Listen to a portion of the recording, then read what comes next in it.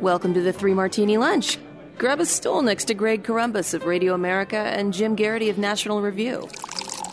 Three martinis coming up. Thanks so much for being with us on the Tuesday edition of the Three Martini Lunch. We have good, crazy, and crazy martinis. So 2 crazies today.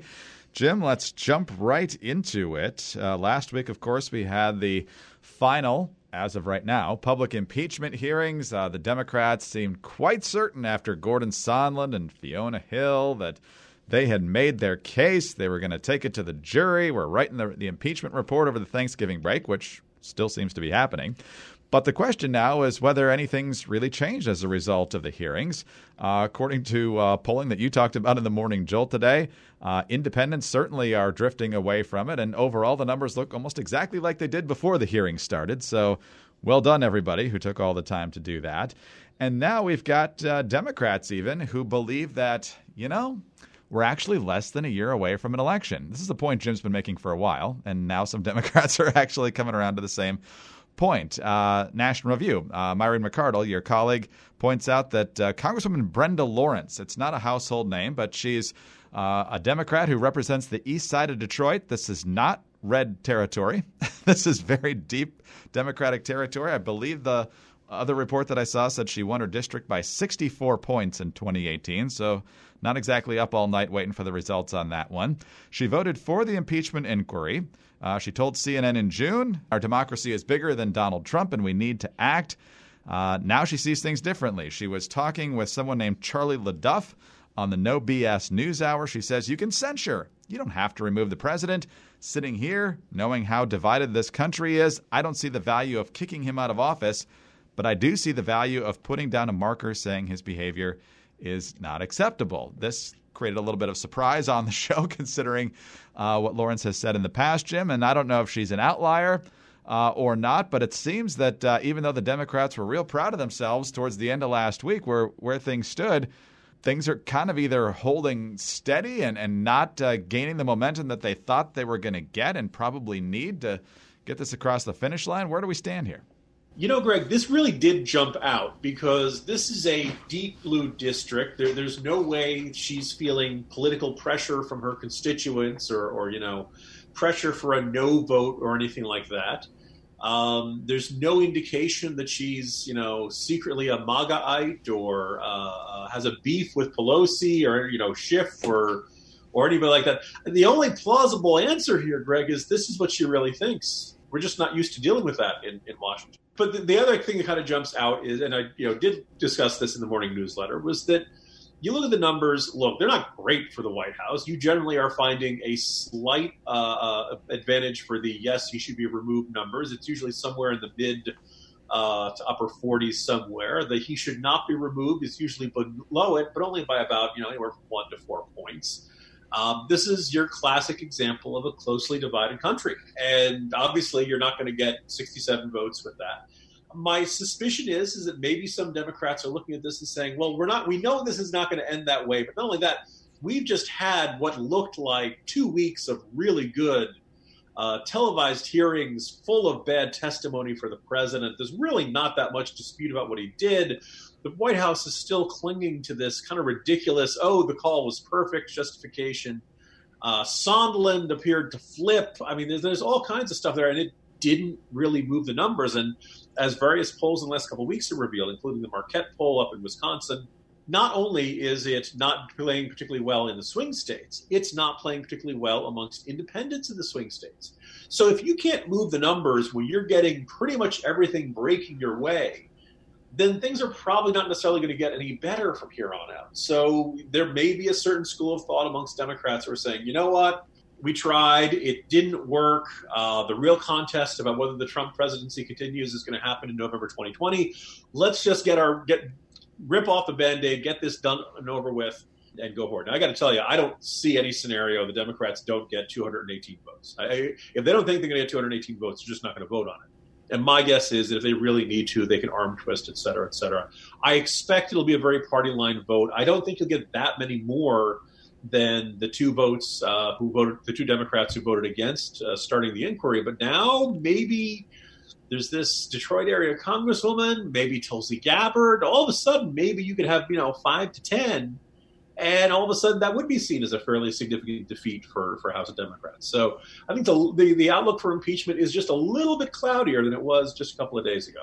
Yeah, fascinating to watch, because this decision by Congresswoman Lawrence probably makes her more likely to get a primary challenger in that district than if she had just said nothing at all and gone along with this. And you're right. We're still going to get a House impeachment more likely than not. We do now shift to the Judiciary Committee, and Jim, I'm sure they've had some hearings since then, but last the public really saw Jerry Nadler's panel was, I believe, the Corey Lewandowski testimony, and we all know what a dignified experience that was in all respects. Yeah, if there's anybody who can keep order and keep things from turning into a circus, it's Jerry Nadler. That's right. All right. Well, speaking of 2020 and more folks thinking that maybe the voters should have a chance to just pass judgment on all this, let's talk about the Democratic field. And Ryan Lizza has a new piece out in Politico where he's talking about the role that Barack Obama is playing behind the scenes. He's kind of this informal advisor as a lot of different candidates consider running or decided to run, some people jumping in late, including Deval Patrick. Obama allegedly told him that it was too late for him to secure money and talent if he jumped in anyway, so you can see how well he followed the advice. Here's the part that's probably going to raise the most eyebrows, though. Occasionally, he, meaning Obama, can be cutting. With one candidate, he pointed out that during his own 2008 campaign, he had an intimate bond with the electorate, especially in Iowa, that he no longer has. Then he added, and you know who really doesn't have it? Joe Biden. So, Jim, we heard for months and months, and we're still hearing from Joe Biden that, Obama was all set to endorse, but, Joe just wanted to win this on his own. So is Obama just playing this more shrewdly than we expected? Is he not confident that Biden can actually get the nomination? Doesn't want to look like he got behind the wrong horse if Biden doesn't get the nomination? What's going on here? Greg, if I had a lot more free time, I think I'd want to research and write a book about the relationship between Barack Obama and Joe Biden. Because there's a lot of weird little wrinkles to it that indicates that, Reagan and Bush had a, not always the smoothest. They worked closely together, but they were not particularly personally close. The tensions between Bill Clinton and Al Gore towards the end were really kind of fascinating. We know that Dick Cheney had a real irritation with President George W. Bush when he did not pardon Scooter Libby. Then we brings us to Obama and Biden, and you kind of get the feeling that, I don't want to say unrequited love would be an over-exaggeration, but maybe Biden likes Obama a bit more than Obama likes Biden. And first, there were the reports that Obama kind of discouraged Biden from running in 2016. And some people may have thought, he believed it was Hillary's turn, or that Hillary deserved it, or that Joe Biden shouldn't run so soon after his son passed away. But these comments, and then the fact that Deval Patrick, who's apparently a good buddy of Barack Obama's, chose to run at this late date, kind of indicates that maybe Barack Obama doesn't have a particularly great optimism about Joe Biden running for president. And the other interesting wrinkle is, we've already seen a Democratic primary in which Obama's record, if not Obama himself, has come under a considerable amount of criticism. And I think for a bunch of different, there are a bunch of reasons rank and file Democrats might feel more critical towards Obama than they used to. One of which being that, he's out of office, so now it's safe to criticize him. Right now, all of a sudden, it's not the President of the United States will try to get back at you if he sees you as speaking out of turn, or he feels like your criticism is coming across as too harsh. Look, the Obama presidency ended with the Trump presidency. And that's, to a lot of Democrats, this is the worst thing that's happened in their lifetimes. If you were old enough to live through 9/11, I think that's an asinine comparison. But to a lot of Democrats, this is really a disaster. And so if the Obama presidency begat the Trump presidency, it can't be that good. And I think if Joe Biden runs against Trump, could Biden beat Trump? Sure. Is Biden a guarantee to beat Trump? No, I don't think so. I think look at the swing state polls, they look pretty close. And if Biden were to lose to Trump and Trump were to be a two-term president, then I think the Barack Obama legacy would really take another hit, perhaps below the waterline. It's one thing for Hillary Clinton to run a bad campaign, but we don't. Look, midsummer 2008, Joe Biden was just another senator from Delaware. right? There was nobody who was saying, oh, this is a guy he'd run in 2008 and flopped. He'd run in 1988 and flopped. People were like, okay. People kind of were ready to say, all right, that's the end of Biden.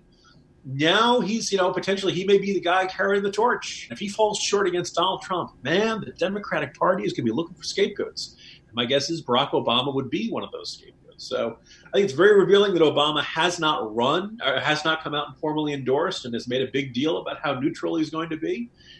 We haven't seen Obama come out, even say anything all that nice about Biden lately. I think it's a very interesting and complicated relationship between these two guys. And I wouldn't be surprised if at some point you started seeing some Biden himself will never express any resentment towards Barack, as Woody Harrelson does in his impression of Biden. But I think maybe the Biden campaign might be getting a little irritated with the Obama camp right now. Yeah, I think Joe needs Barack a lot more than Barack needs Joe at this point, even in addition to the liking stuff. I assume if Biden's the nominee, then Obama will come full-throated in his support for him at the convention and so forth. I don't know how much he'll campaign for him, but what choice does he have? Yeah, exactly. But to get behind him now and then have him rejected by his own party would be a severe, severe blow, not just to the legacy, but to the ego. And I don't think he wants to deal with that either. So he's hedging his bets, as they like to say. All right, on to our second crazy martini now. And Jim, big day in college football coming up this weekend and throughout the Thanksgiving weekend. You got all the rivalry games, Michigan, Ohio State, Alabama, Auburn, Florida, Florida State, all that good stuff. There were a few of these rivalry games this past weekend. You had USC, UCLA, and then up in the Ivy League, you had Harvard, Yale. What's a more iconic old school rivalry than that other than Army, Navy or something like that? Yale's got a good team, one loss. Harvard came in at 4-5, but was up by 19 points at one point in this game, and Yale came all the way back, wins it in double overtime. Exciting, exciting game. Yale's your Ivy League champion. That should really be the headline, but no. No. The game was delayed by over an hour because at halftime, a bunch of students stormed the field. CBS News with the story. Protesters disrupted the annual Harvard-Yale football game in Connecticut today. Some 150 students from both schools stormed the field at halftime, delaying the game for nearly an hour. They're demanding the universities drop their investments in fossil fuel companies that students say contribute to climate change. Here's the ESPN story. Officials said 42 people were charged with disorderly conduct after a protest interrupted a Saturday football game between arch rivals Harvard and Yale. Students from both schools occupied the midfield of the Yale Bowl during Saturday's halftime protest. Some held banners urging their colleges to act on climate change. Other signs referred to Puerto Rican debt relief and China's treatment of Uyghurs. Most protesters walked off after about an hour. Those who remained were charged with misdemeanor disorderly conduct. And so activism has now interrupted the game, and of course, Jim, for the liberal media, this is just wonderful. But what do you make of these students at these elite institutions doing something like this? Greg, there are times we can feel like the world is against us, both with the, for being Jets fans, for being Bears fans. We spent a few weeks complaining about the NBA and saying, why isn't anybody standing up for the Uyghurs and China's treatment of them? And this is what happens. We end up doing. Finally, somebody in the sports world does stand up for the Uyghurs. It just happens to be fans of Ivy League football. The Ivy League has football, America. And if you doubt that, there is this quarterback named Ryan Fitzpatrick who did end up in the NFL. But seeing how Harvard lost the game and blew that lead there, Greg. So it's safe to say that the first effect of climate change is that Harvard can't take the heat. My understanding, the Harvard fans were so heartbroken they had to resort to chanting at the Yale fans, "Safety school, safety school." As everyone had, I feel like everybody who saw these reports and the images coming in on Twitter last Saturday afternoon kind of had the exact same thing. Yeah, you guys try that at an LSU game. Try that at University of Texas. Try that at Notre Dame. Any school where they take college football, anywhere in Florida, basically, right? Anywhere in the entire Southeast. Yeah, you guys try that and see how that works out for you. If you thought a bunch of band people got hit hard on that play at Cal all those years ago during the kickoff return, just wait till a linebacker decides to knock you on your tush for interrupting the game. Look, I'm not a fan of protests that disrupt things that other people are there to enjoy. I don't like when you shut down traffic. I don't like when you try to shut down bridges. And boy, if there's any, I'd like to see the strategy session. Like, how can we get Americans to take climate change seriously? Let's interrupt football games. Everybody loves that. Look, climate change activists, we hate commercials for interrupting our football games. We hate instant replay for interrupting our football games. What do you think we're going to do when you decide to sit in the middle of the field? Tell us, we got to give up our Big Macs. Finally, kind of an exit question there, Greg. How did these people get to the game? I'm sure they all walked or took their bikes, all of them. Or sailed, That's probably more likely there. Gerbil chariots or something. Yes, well, it went to double overtime. It was delayed. My father-in-law was very interested in the game on ESPN that came after that game, and so his kickoff was delayed. He was not very happy about that. Jim, also finding out here that among the 42 people... ESPN had this live? Oh, yeah. They might have cut away while the game wasn't going on, but it's ESPN. I'm sure they thought it was wonderful. I understand ESPN covers like every college football game in the entire country every Sunday. But the idea that this would be the lead game at a Saturday afternoon slot strikes me as kind of interesting. Oh, it could have been the Deuce. I don't know for sure if it was the ESPN flagship. Or the Ocho. Yes, exactly. But among the 42 people arrested, actor Sam Waterston, who of course was Jack McCoy on Law and Order as the prosecutor.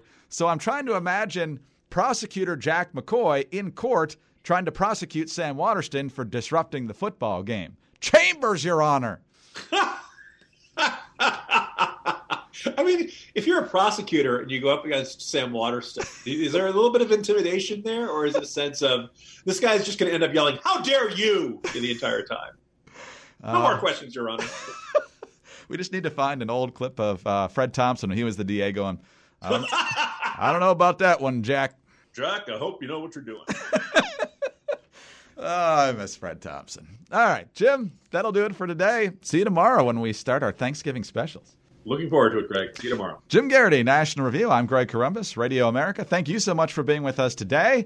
And tomorrow, the Wednesday edition of the Three Martini Lunch, we'll be talking about the three things each of us is politically thankful for. We'll be off on Thursday for Thanksgiving itself. And then on Friday, we'll be here with our Black Friday special and the gifts we want to get various political figures. So don't miss those. Join us again Wednesday for the next Three Martini Lunch.